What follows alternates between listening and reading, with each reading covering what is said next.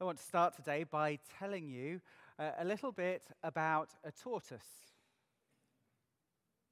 Here he is, or she is, I'm not sure which, Manuela. And this is Manuela, who is a red-footed tortoise, for those of you that don't recognize species of tortoise straight away. And this tortoise, Manuela, lives in Brazil, Rio de Janeiro, and was a family pet. In 1982, it went missing, and the family searched extensively for it, but could not find the tortoise. They believed that as they were having work done on the house, what had probably happened is Manuela had crawled out, had walked out, and was lost somewhere all around. They didn't know, but just thought that he had gone. 30 years later, after the father of the family had died, the children were going through some of the property, and particularly one room, where their father, who was a keen fixer of electrical things, had stored many, many different broken items, always believing that perhaps one day the spare parts would come in use for repairing something. They took out onto the street an old broken record player. And who should crawl out but Manuela, the tortoise, 30 years or more later. If you're wondering how it survived for that long, apparently red-footed tortoises don't eat very much, which isn't surprising if it survives for 30 years, but they suspect it survived maybe on insects, termites that would have been in and around the floor, and that was enough for it to survive for 30 years, hidden in a box in a room. The daughter, Lenita, said how amazing it was to have the family pet back again after all that time. Isn't it amazing when something is restored to you that you thought was lost forever? And maybe you have had your own experience. It might be a big thing. It might be something quite small, of something that you thought you'd lost, and then you found it, and the joy of finding it again. This is, of course, at the heart of the story that we have just heard. The story of a younger son going away from the father, looking like everything was lost, like he was gone forever, but returning and discovering the father's love for him. For some of us, it may be a new story, but for many of us, it may be a very familiar story. It's one of those stories that Jesus told that is very popular in the telling, because it's a great story to hear. And what we're going to do as we look at this is we're going to look at it from three different aspects over the next 3 weeks. From the perspective of the younger brother, the older brother, and the father. And you may be thinking, well, is there going to be anything new? Anything that I've not heard before? Well, I suspect there will be, because as I've been studying this, I've discovered new things. And one of the things that we're going to do is we're going to try and look back at how the first hearers of this story might have heard it. That's a very important thing to do whenever you read the Bible, because we tend to read it through our understanding of this particular culture. But to really get the riches that there are in the text, we need to go back and understand something of how it was heard all these years ago. N.T. Wright, Tom Wright, writes about this kind of thing and this kind of study of the Bible, and he uses an example. Imagine for a moment that there is somebody who is driving to see their new place that they live in. And they come back and they report to you the experience. And they say to you, I am mad about the flat. And he says to people in Britain, what you hear, I'm mad about the flat, is I really love this new apartment that I'm moving to.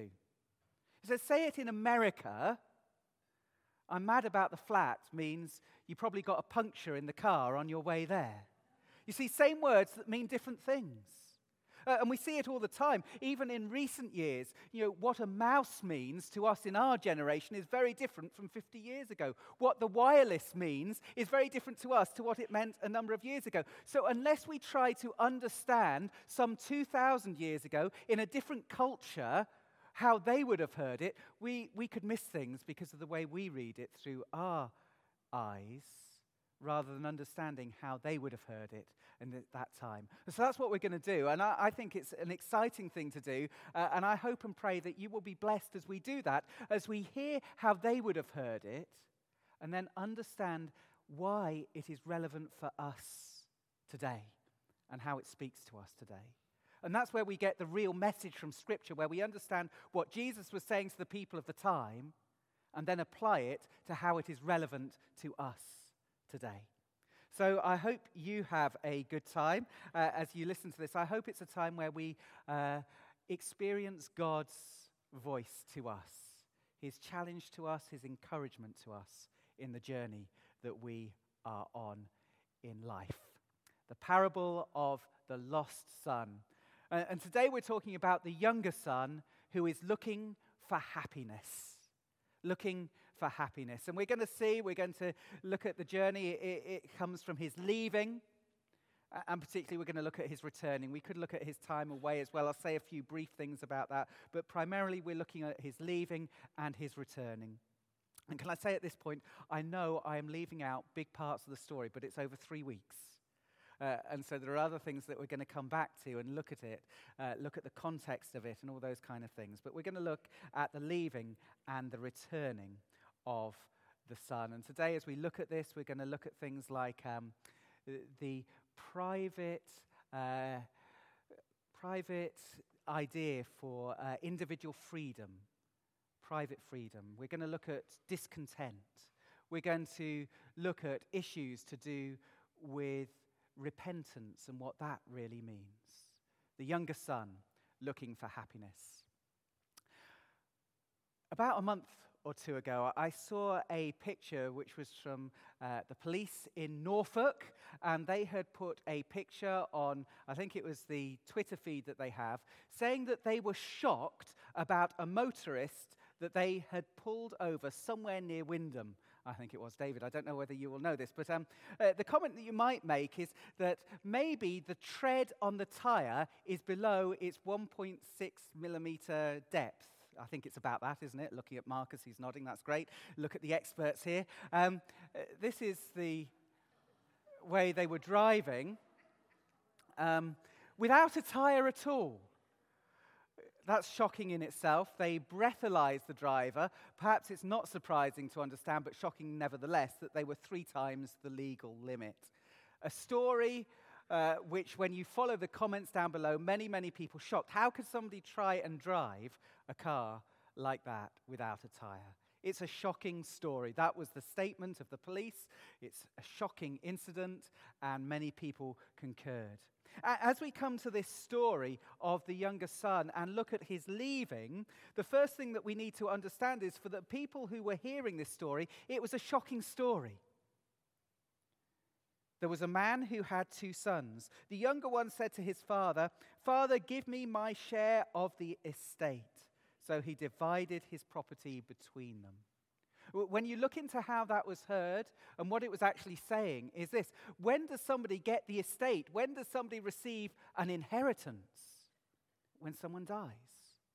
So the younger son is going to his father and basically saying to him, "I wish you were dead. I can't wait for you to die. I want my inheritance now." That's a shocking thing to say, isn't it? That's the first shock they would have got. The second shock they would have got is this: the father's response. So he divided his property between them. The father responds to his request. You see, how they would have expected it to happen at the time is the request would have been denied and the younger son was punished.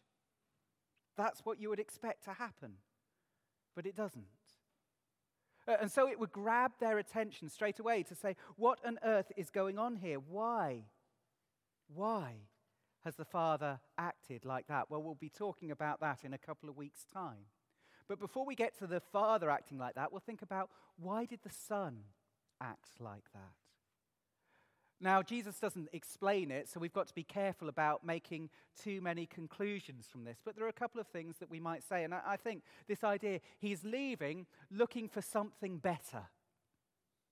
He's leaving looking for something better. And it's interesting to note the words that are used here, Father, give me my share of the estate, doesn't use the word inheritance. Why? This is where it gets really interesting. Well, I found it really interesting. I hope you do as well. The inheritance carries with it a responsibility.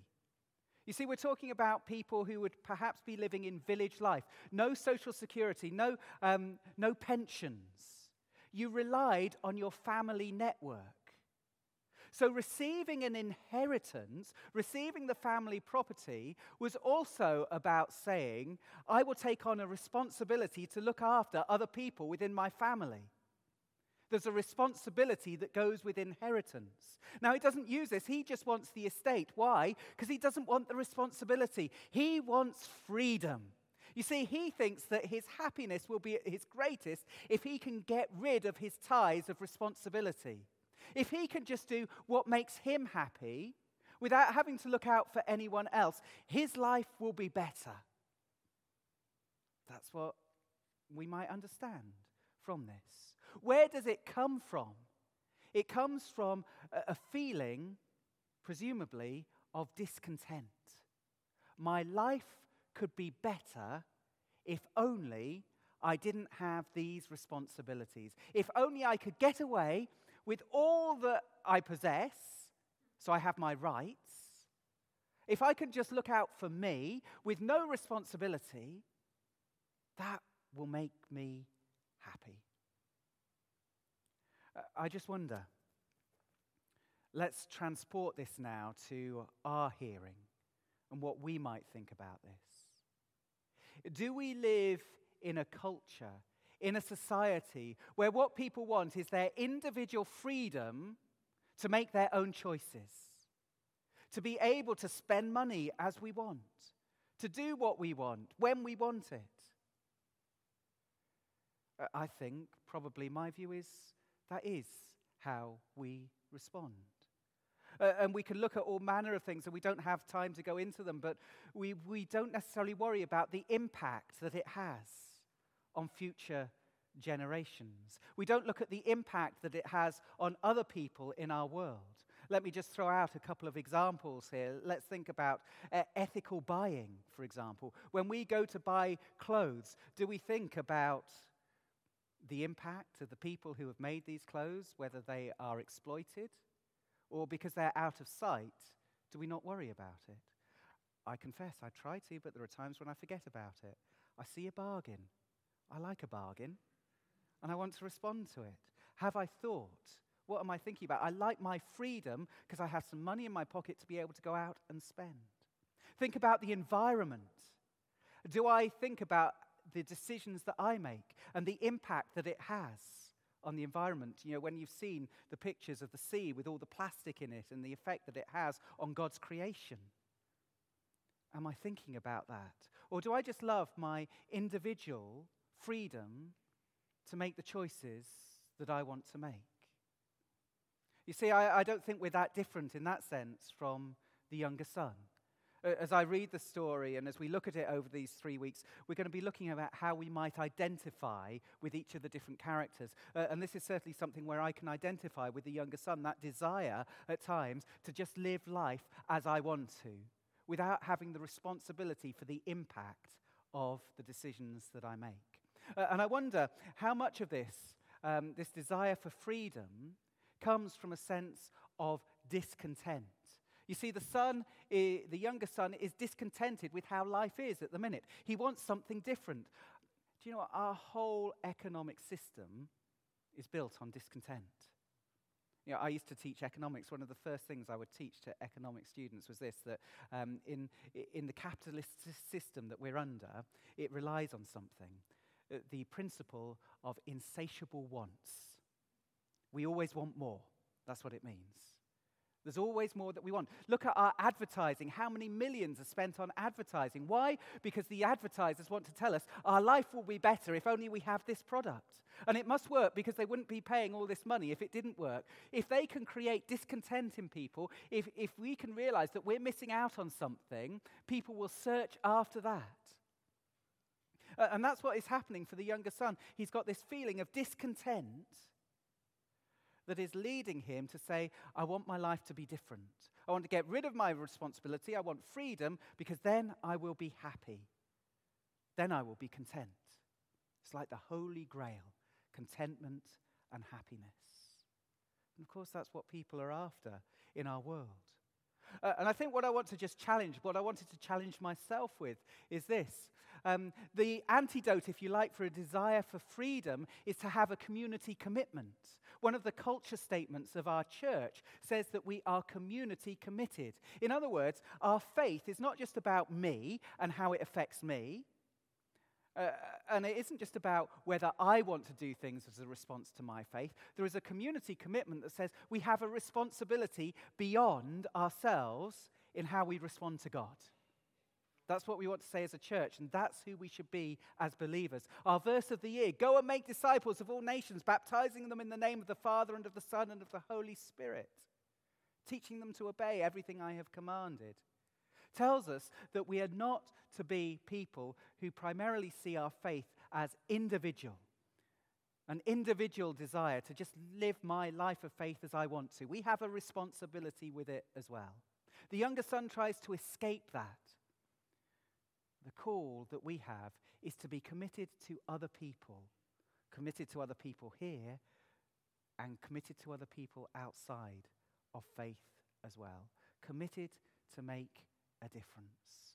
The antidote in our communities, for our community, an antidote for the desire for freedom, for individualism, to be committed to those outside of ourselves. And perhaps for a sign of discontent, we could say we need to learn contentment. You know, if so much of our society is built on discontentment, on trying to persuade us that we want things that we haven't got, we need to learn what it means to be content. That's what Paul says. He says this in Philippians chapter 4, verse 12 and 13. I know what it is to be in need, and I know what it is to have plenty. I have learned the secret of being content in any and every situation, whether well-fed or hungry, whether living in plenty or in want. I can do everything through him who gives me strength. You see, what he's learned is this. The contentment comes not through what you have, not through what you do, but actually through a relationship with the Father. You see, at the heart of this story of the younger son is his desire to break off communication with his Father. He goes for search for happiness outside of love of God. And it doesn't work. And what Paul says to us is, look, I've learned the secret of how to be content, how to be happy in life. Would that more people who are searching for happiness and contentment in life discover this, as Paul says it. It's not about what you have. It's not even about what you do. It's about being in relationship with the Father who loves us. My hope and prayer for us is that we have a community commitment that sees our spiritual journey as more than just about me and sees it as a part of a much wider thing, and that we discover contentment that comes through knowing God, our Father, who loves us. This is a picture of a couple called John and Daniela. They got engaged a few months ago and got engaged in New York. They were in Times Square, and John managed to drop the engagement ring down a drain. Just a few hours after they had agreed to get married. They called the police, and they came to help look for it. They got the drain up and tried to find it. They couldn't find it. So John and Daniela left and flew home. They didn't leave a forwarding address because they thought, that's it, it's gone. But the next day, the police went back, and they did discover the ring. So what they did is they sent out a Twitter feed. You may not be able to read the writing, but they sent out a picture of the couple with the request that says, wanted for dropping his fiancée's ring in Times Square, New York City. She said yes, but he was so excited that he dropped the ring into a grate. New York Police Department special cops have rescued it and would like to return it to the happy couple. Help us find them. And it went viral, and they did find it. And they were very grateful. John did comment, actually, that he was getting a lot of teasing from his friends. He said, "My street cred is shot." My street cred is shot. That is actually the experience here of the youngest son. Very soon, you know what he does is he sells everything. He goes away to a far-off country, and there he squanders his wealth in wild living. We very often take a moral view of this, that he's doing a lot of immoral things. We'll come back to this probably next week, but the actual language that is used is suggesting that what he does most of all is he just spends money very freely.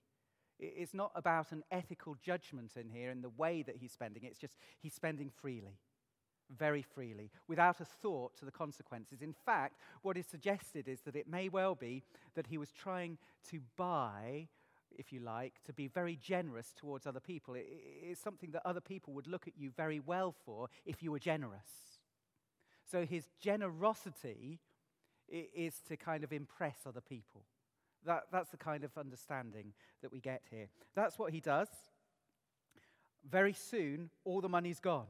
After he had spent everything, there was a severe famine in the whole country, and he began to be in need. So he went out and hired himself to a citizen of that country.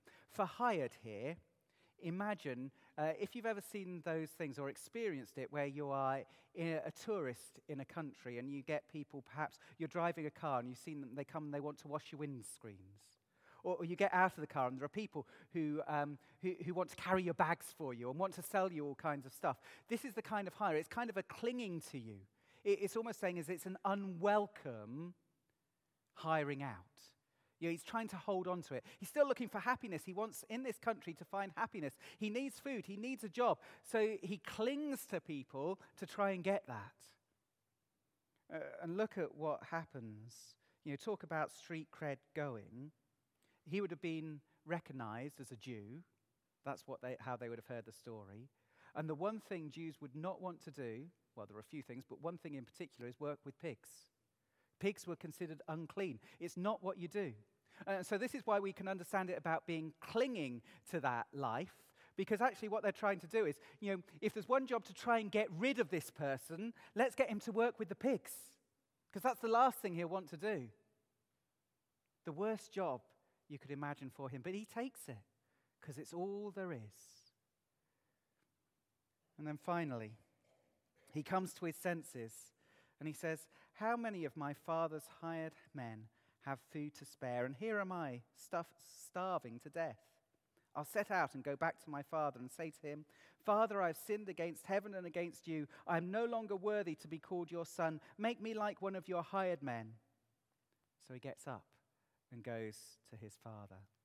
Now, I just want to explore in this moment for a little bit, as we look at him returning, what's going on here. You see, we often look, as we read this story, at where's the moment where he recognizes he's made a mistake. Is it at this point in the story? I want to suggest it isn't at this point in the story.